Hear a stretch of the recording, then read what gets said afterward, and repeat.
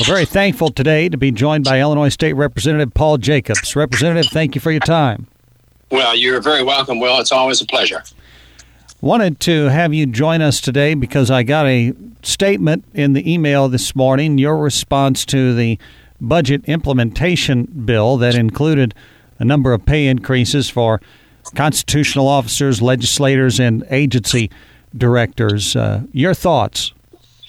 Well, pretty much I'm anti-raising taxes for any reason, and obviously they're going to get the money from somewhere. So this would be something that would be an immediate red flag for me. Whether you think you need more because you work more than part-time or not, look at the people that are out in the public that are having trouble with all the inflation, the gas prices. They've already put all these other serious things on the citizens of Illinois. And I know my district is just, we're a fairly poor and fairly affluent area between Williamson, Jackson, and Alexander, Pulaski, and Union. We have just about everything as far as people. And those folks are still hurting. And even if you have enough money to go buy gas, it's not the same as it was a few years ago. And I can't believe that they pushed that through. It was the typical thing, a fairly large bill, or quite a large bill, all stuffed with all sorts of things. It's not just one thing at all. It's more than just the pay raise. And the pay raise is significant. I mean, it's like, 17%.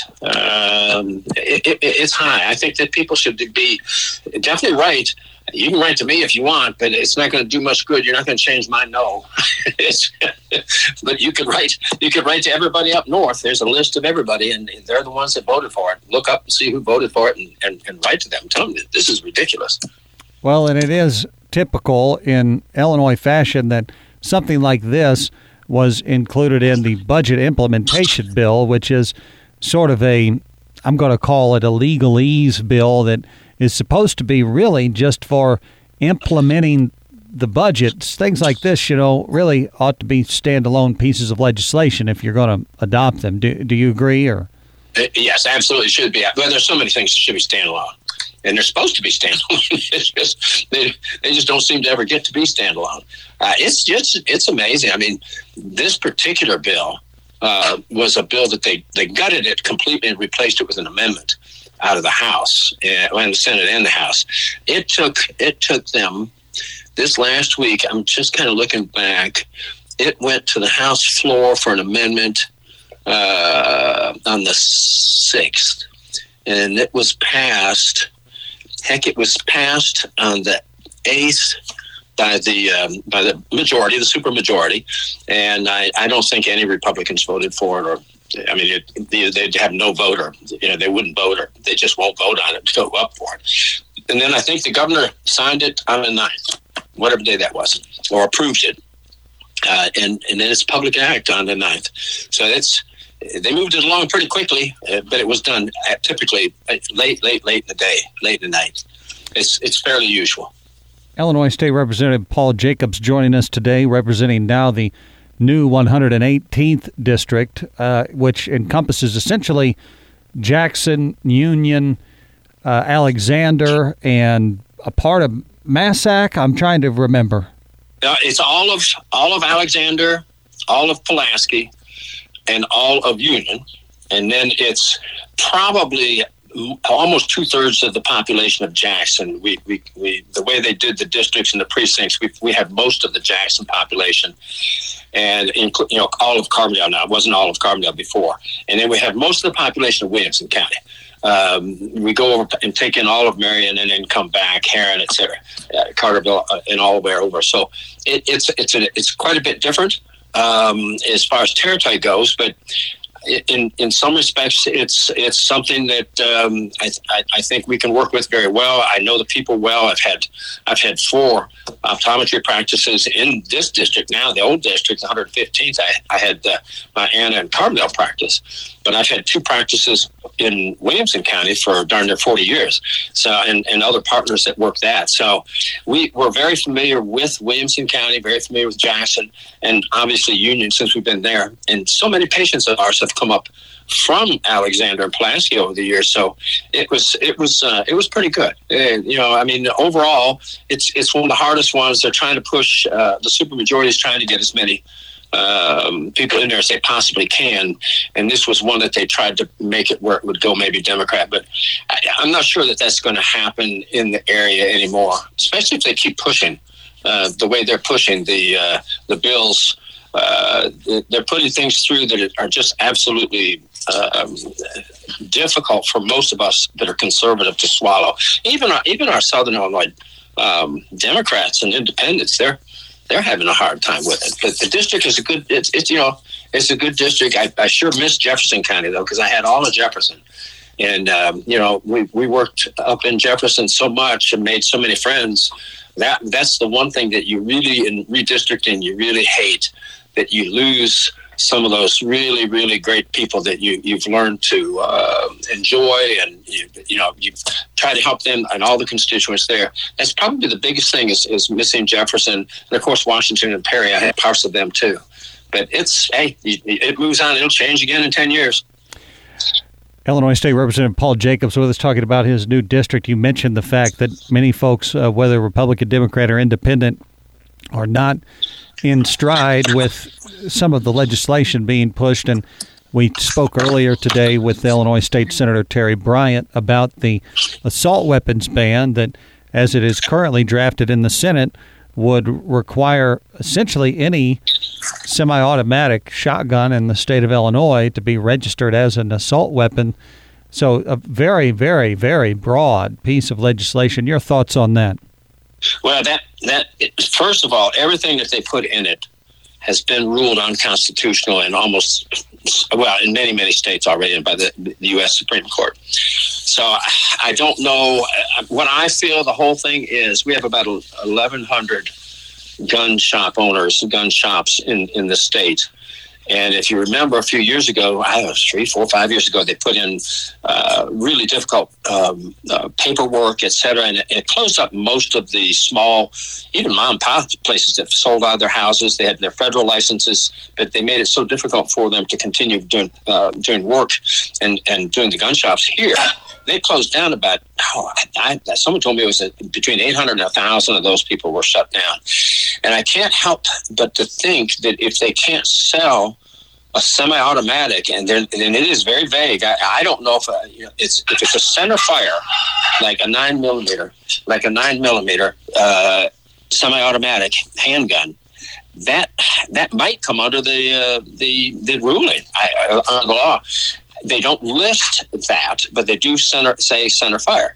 And, almost all 9mm are center fire. Now, your rim fires, like your 22s and whatnot, they're not considered assault weapons, But we've also asked them, well, if you get hit with an axe or if you get knifed, is that an assault weapon? Yeah, I mean, it gets to be ridiculous, ludicrous, and just absolutely insane. But yeah, they will. They have a long list. The bill is about 70. Let's say 70 pages. I think it's 72 or 3, and I think that they must have 4 or 5 pages of just the guns, the rifles, shotguns, and other automatics that they're listing.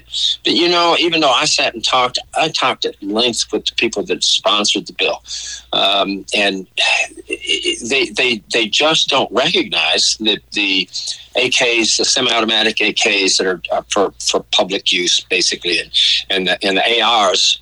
They're starting to understand that that's not assault rifle, AR, and it actually is arrow lights, armor light. So it's one of those things that they're starting to understand that they do not understand that those are not used in mass shootings. The mass shootings, they account for about 1% when they use AKs and ARs. 1% of the deaths or wounding in the whole gun problem that they think, but that not one thing is ever mentioned about mental health. Not one thing's ever mentioned about doing the red flag laws that they have now. If they had done the red flag laws up in Highland Park like they were supposed to, on a kid that was told that, hey, this guy's a problem, they wouldn't have had that problem. But they don't do it. They think that if they just make big public or a big publicity by saying, "Oh, we're going to just get rid of everything." They do. And I think that it's an intention, even though they know it's going to be found unconstitutional. So many of the gun owners our gun shops won't be able to last through the legal battle. So I think that's what they're trying to do, trying to shut down more stores.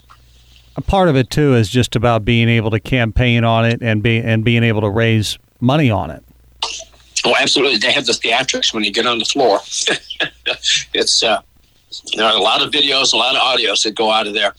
And, meanness and bullying and all the things that the supermajority is known for. And they turn around and say that we're the ones that are bullying. But, I think most people understand what's happening. It's something that they can go publicly in their districts. And their districts are different on some of them, many of them. But just think, how many gun owners do you think are in Cook County and Lake County and all the counties, up all the collar counties? There's probably a whole lot more guns up there than there are down here. So they had a number of people that voted against it. Well, not a number, but 4. I think it was 4 that voted against it because their districts are more conservative. Even though they're predominantly Democrat, they're still more conservative. And they said, no, you're not. We're not giving up our guns or registering or anything else. They have a problem with that up there too. Illinois State Representative Paul Jacobs with us today. Representative, anything else on your mind about the upcoming session? I assume that you'll be sworn in on Wednesday to a second term, or not to a second term, but to a new term. Yes, to that. Well, yeah, to the second new term. Right. But yeah, it'll be Wednesday at noon. And it is kind of nice because we were in the middle of COVID, if you remember last time, and we were sworn in at the Bank of Springfield building, and everything was masks and gloves, and it was really kind of hideous to have to go through all that stuff. So this time it's kind of nice that we're going to be able to do that. I'm hoping that everything. We've had no problems on the floor. With the Senate or the House, so far everybody's been good and healthy. So I think we'll be fine. It's a pleasure and a super honor for me to do this again. It's just such an honor to serve there for the people in Illinois. I mean, it's just. Our district is represented by some really good folks down through here. All of our districts really have caring people that I've met and I've known before too.